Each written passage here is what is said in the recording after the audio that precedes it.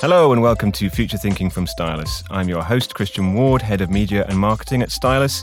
Today we're going to be talking about the future of luxury travel. And to discuss this, I'm joined by Jenny Graham, Managing Director of Quintessentially Travel, the luxury travel division of the Quintessentially Concierge company, and Laura Swain, Assistant Editor of Food and Beverage and Travel and Hospitality at Stylus. Welcome to you both. So first of all, Jenny, could you tell us a little bit about Quintessentially Travel? What sort of experiences are you offering to clients? So Quintessentially Travel has been running we're coming up to our 10-year anniversary next year. And we very much focus on inspiring, guiding and surprising through the art of travel and experience. And that could be everything from a simple hotel booking through to around the world adventure or creating amazing travel experiences for brands such as Aston Martin and Cartier. So you've got quite a specialist sort of role here. It's different from a normal travel agency. Is that right? Absolutely. We very much go beyond travel, and I actually see us as a fully immersive and interactive agency because we're not just focusing on transactional bookings of simply booking one element of a trip. We're looking at people's emotions, why they actually want to travel, right through to a brand, to getting an understanding of. We're helping them through travel, drive profits, build loyalty, drive motivation within their employees. So it really is such a wide and varied opportunity. That's an interesting idea that you just mentioned there about sort of emotional reasons for travelling. How does that manifest itself? What sort of conversations do you have around that?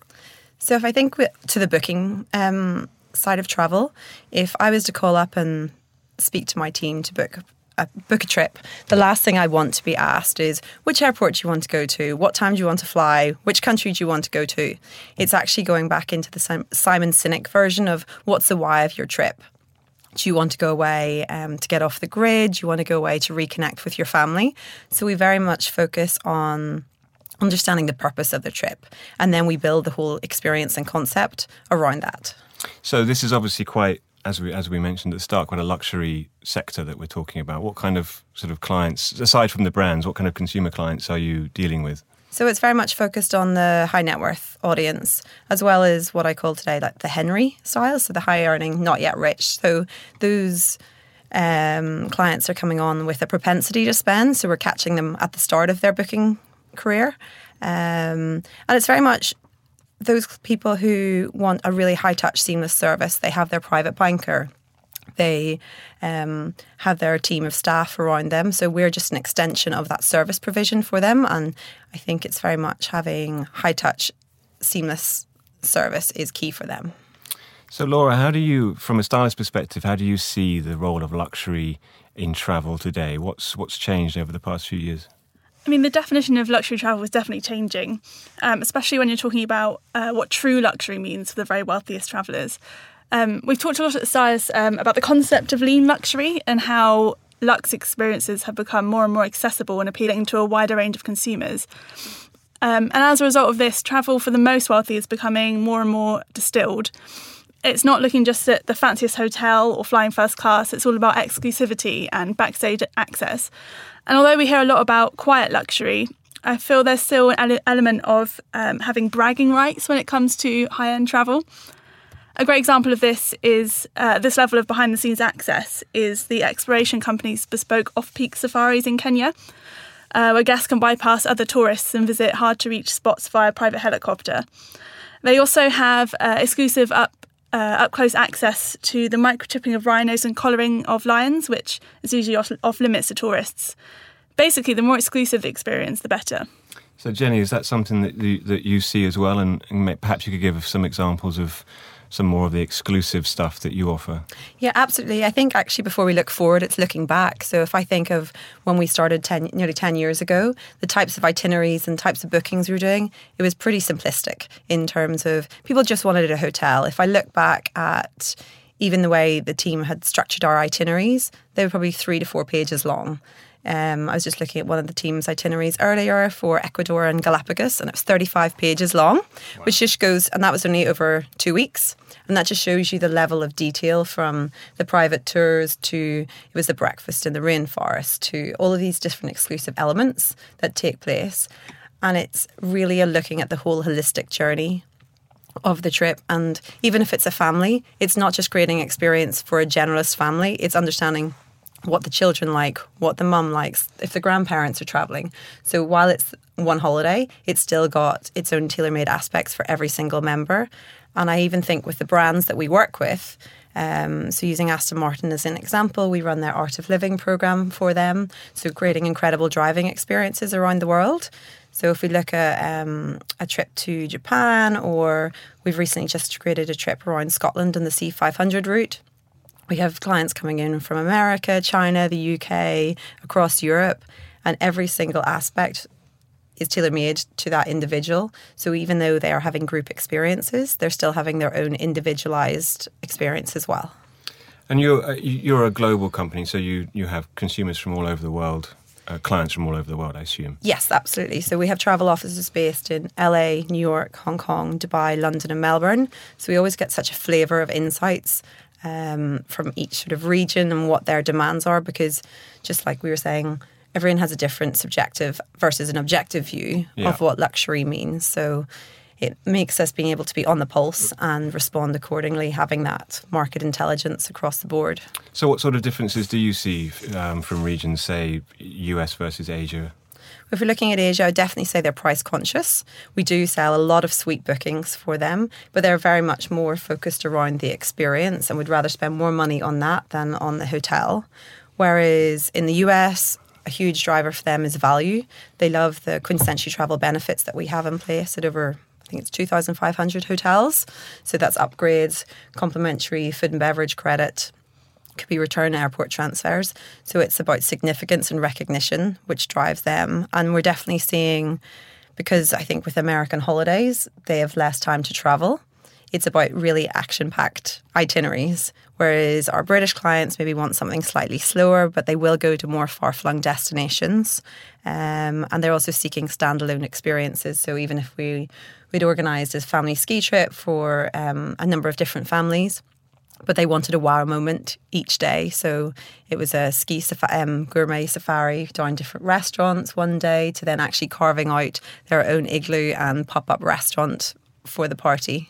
So, Laura, Jenny mentioned earlier the Henrys, the sort of up-and-coming new wealth that's emerging into the market. And I imagine that Gen Z is going to be a different flavour of wealthy demographic again as well. So what priorities do you see that will be important for them as they come of age? I mean, yeah, for sure. I mean, they already have a massive sway over family travel. I saw a stat the other day that said despite the fact that most of Gen Z are under 18, they still rely on their parents, and they still rely on their parents for holidays. 70% of multi-generational trips are being planned by these influential family members. So they're already massively opinionated about what they want from their trips away. One particularly interesting shift for Gen Z that brands can click into is the desire to turn every experience into a learning and career boosting opportunity. I love this quote from Kentucky's CEO, James Marchant. He said, "The younger generation that travels with us has become more entrepreneurial. When they travel, they are looking for inspiration for businesses they might start or they might join when they get back home, whether that's from food, fashion, culture or wellness."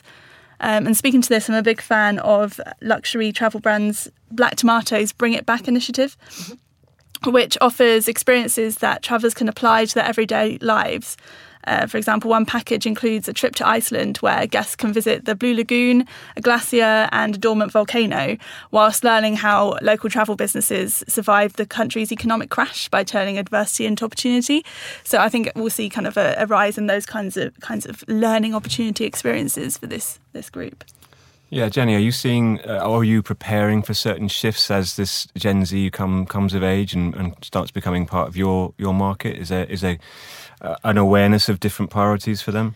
I would definitely say in terms of, if we look at the millennials and compare and contrast, millennials are more seen as idealistic and focused on purpose, with I see then Gen Z being a bit more pragmatic, and they're all about making a difference, and they have a longer term view. I feel millennials is a bit more of a shorter term, what's happening right now, whereas definitely with these future clients and aspirants, they are, as what you mentioned just now, we're seeing them having such a huge impact when family travel is being booked, while our trends and our statistics of data show that it's a certain level of client booking the trip. We know that influence is coming from the children.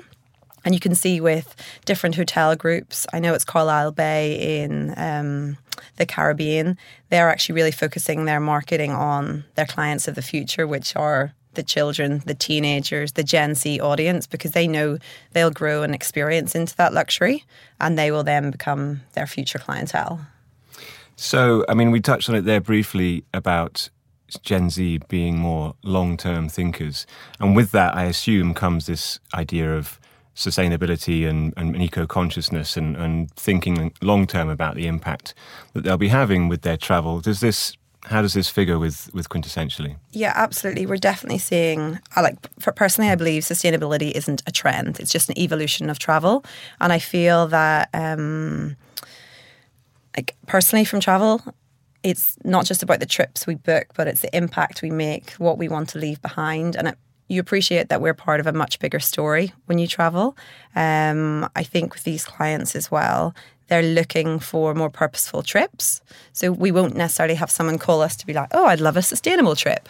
But we're just seeing in terms of people's motivations have changed. People want to be educated more, which goes on to your point, Laura.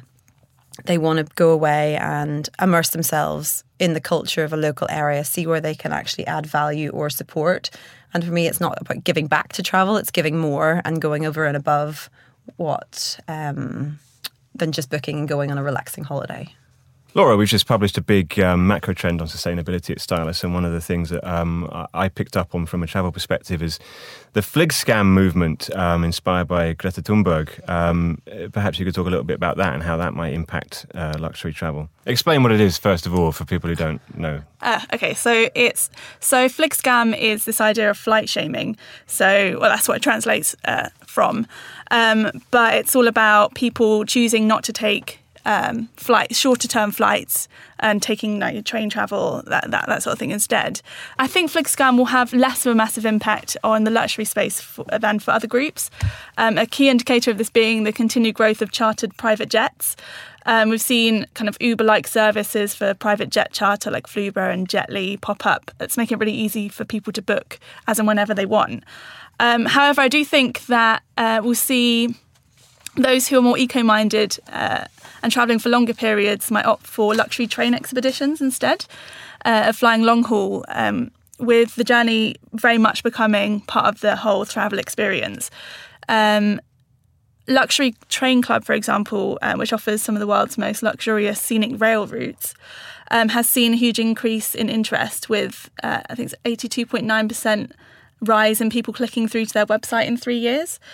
And this is part of kind of a wider shift we've seen towards slow travel, with wealthy consumers taking longer sabbatical light trips via train, sailing or on foot, all of which will ultimately have a much lower carbon footprint than flying. Great. So, I mean, alongside sustainability and purpose, I guess the other big trend or shift in terms of travel generally is a movement towards wellness and well-being, and that being a part of it, of what people want from their relaxation time, not just to chill out, but to get better and be better. Are there any new developments that you guys have seen recently that we should be talking about or thinking about as brands? I definitely see, if we look at the wellness tourism industry, it's one of the fastest growing segments. It's the highest yielding. The recent stat I read was it's a $4.2 trillion industry. And it's not just seen as a lifestyle trend anymore. If you look at how hotels have evolved, it used to be just about, getting a nice facial, a massage and the spa services. It goes so much more beyond that. If you look at destination resorts such as Kamalaya and Shivastom in Thailand, to Miraval in the Americas, these sort of destinations, they're focusing much more on fully immersive, educational, transformative travel. It's not just simply the nice to haves. It's looking at, if you look at your mind, they're saying that is the new frontier. It's sleep schools and academies, to then the DNA blood testing, to how you can actually, even if you go back to our traditions of Ayurvedic medicine and the Ananda in the Himalayas, it's looking at these holistic, encompassing programs. That's not just you come here and you do this for 1 week. It's actually looking at how you incorporate that into your lifestyle, along with the likes of personal development when you're there. We've had a number of bookings recently of solo females going away travelling. One lady in particular, she was changing CEO roles from one large company to another. And so she wanted to take a 1 month out before she was changing into her new role. So we built this experience in Thailand for her to go and build on her well-being, to go trekking, as well as then personal development and coaching, to really set her up for her new role. And I think it goes back to your point earlier on slow travel. People are wanting to slow down a little bit more to actually get involved and have their own space and time. At the same time, I think people don't want to give up their kind of wellness when they travel. So if they're going on business trips, or if they're even just taking a holiday, they don't want to kind of throw their fitness regimes in the bin. And one amazing example of kind of brands working to this is Equinox's new hotel in New York, and it has a 60,000 square foot gym, personal trainers, fitness classes, an indoor saltwater pool, and it has kind of more left field spa treatments like cryotherapy and vitamin IV drips, and one of the good things about it is, as well, is that guests can access their workout schedules through the hotel's booking app. So if they're already members of Equinox, they can kind of continue on their fitness journey whilst they're on their trip. So it's all about kind of making it seamless and kind of going from life into travel, back into life again without kind of, a bump in the road, which on that sounds wonderful, but if only I could live in this sort of world. I was just going to say, I actually just stayed there 2 weeks ago. Oh, right. Did you seamlessly integrate your fitness schedule? I really did, from like my breakfast juices to being able to book with the fitness concierge, my Soul Cycle class, then my workout, my massage. And I think that's one of the hardest things is when you travel for work, it's keeping your fitness and your wellness regime, because if you're going out for dinners and there's wine to then, if you're traveling across different time zones, it's really difficult to cling on to your routine. So when you have hotels incorporating this into their DNA, it makes such a difference. And like W hotels have their detox side, so they understand that everyone is not going to go down that route, but they give you that blend and the opportunity to choose. So perhaps we could talk, Jenny, a little bit more about the way that you work with brands, because you mentioned Aston Martin earlier, but who else do you work with? So we've really seen our travel offering evolve from pure leisure holidays. So we might have been looking after a CEO and booking his family holidays, which then evolved into please look after my VIP clients, or we had a client who ran a design agency, so they came to us to ask to create an experience for their 70 employees. So we took, as an example, 70 of their staff to Paris. The whole focus of the design agency was on transformation. So we created a 3-day immersive transformation workshop, looking, bringing in different artists, sculptors, professors, to really inspire them to go away and come up with their strategy for the year ahead. Other brands that we've worked with so we mentioned Aston Martin briefly, Cartier, running their experiences for their top level customers. We've also done various works with a number of department stores, helping them drive profits through the art of travel, as well as even banking clients, looking at how we can really building their loyalty, because at the end of the day, there's a lot of companies who are very product focused and they want to become lifestyle brands. So through the power of travel, that's something that we can actually help them. And even if we look at corporate retreats for like C-level executives, we've recently organised a private island survival course off the coast of Panama. And this was very much a company that had just amalgamated with another brand, and they had a whole new C-level executive team and lots of different personalities, characters coming together. So we built the whole strategy around how we could bring them together through the art of this experience on a desert island where they'd actually have to build teamwork and work together much more closely. Wow. So it's kind of, you really are becoming part of the business sort of, it's like not the next level away day kind of vibe to it. Yeah, absolutely. And we're seeing such a drive in demand. So we really set that up as a separate division coming up to 2 years ago, and it's the fastest growing area of our business. I can imagine. Just seeing the demand, because at the end of the day, if you look at millennials and Gen Zs, it's in the workplace. You no longer have people working in their companies for 20 years like you would have at Marks and Spencer's back in the day. But it's now these people, so you have to reward and recognise talent. So we're helping support through those experiences, as well as actually more on the strategic business goals of the maximising their profits and actually building that brand advocacy. And travel has the ability to emotionally engage and touch with so many people that it's such a good vehicle to help support that.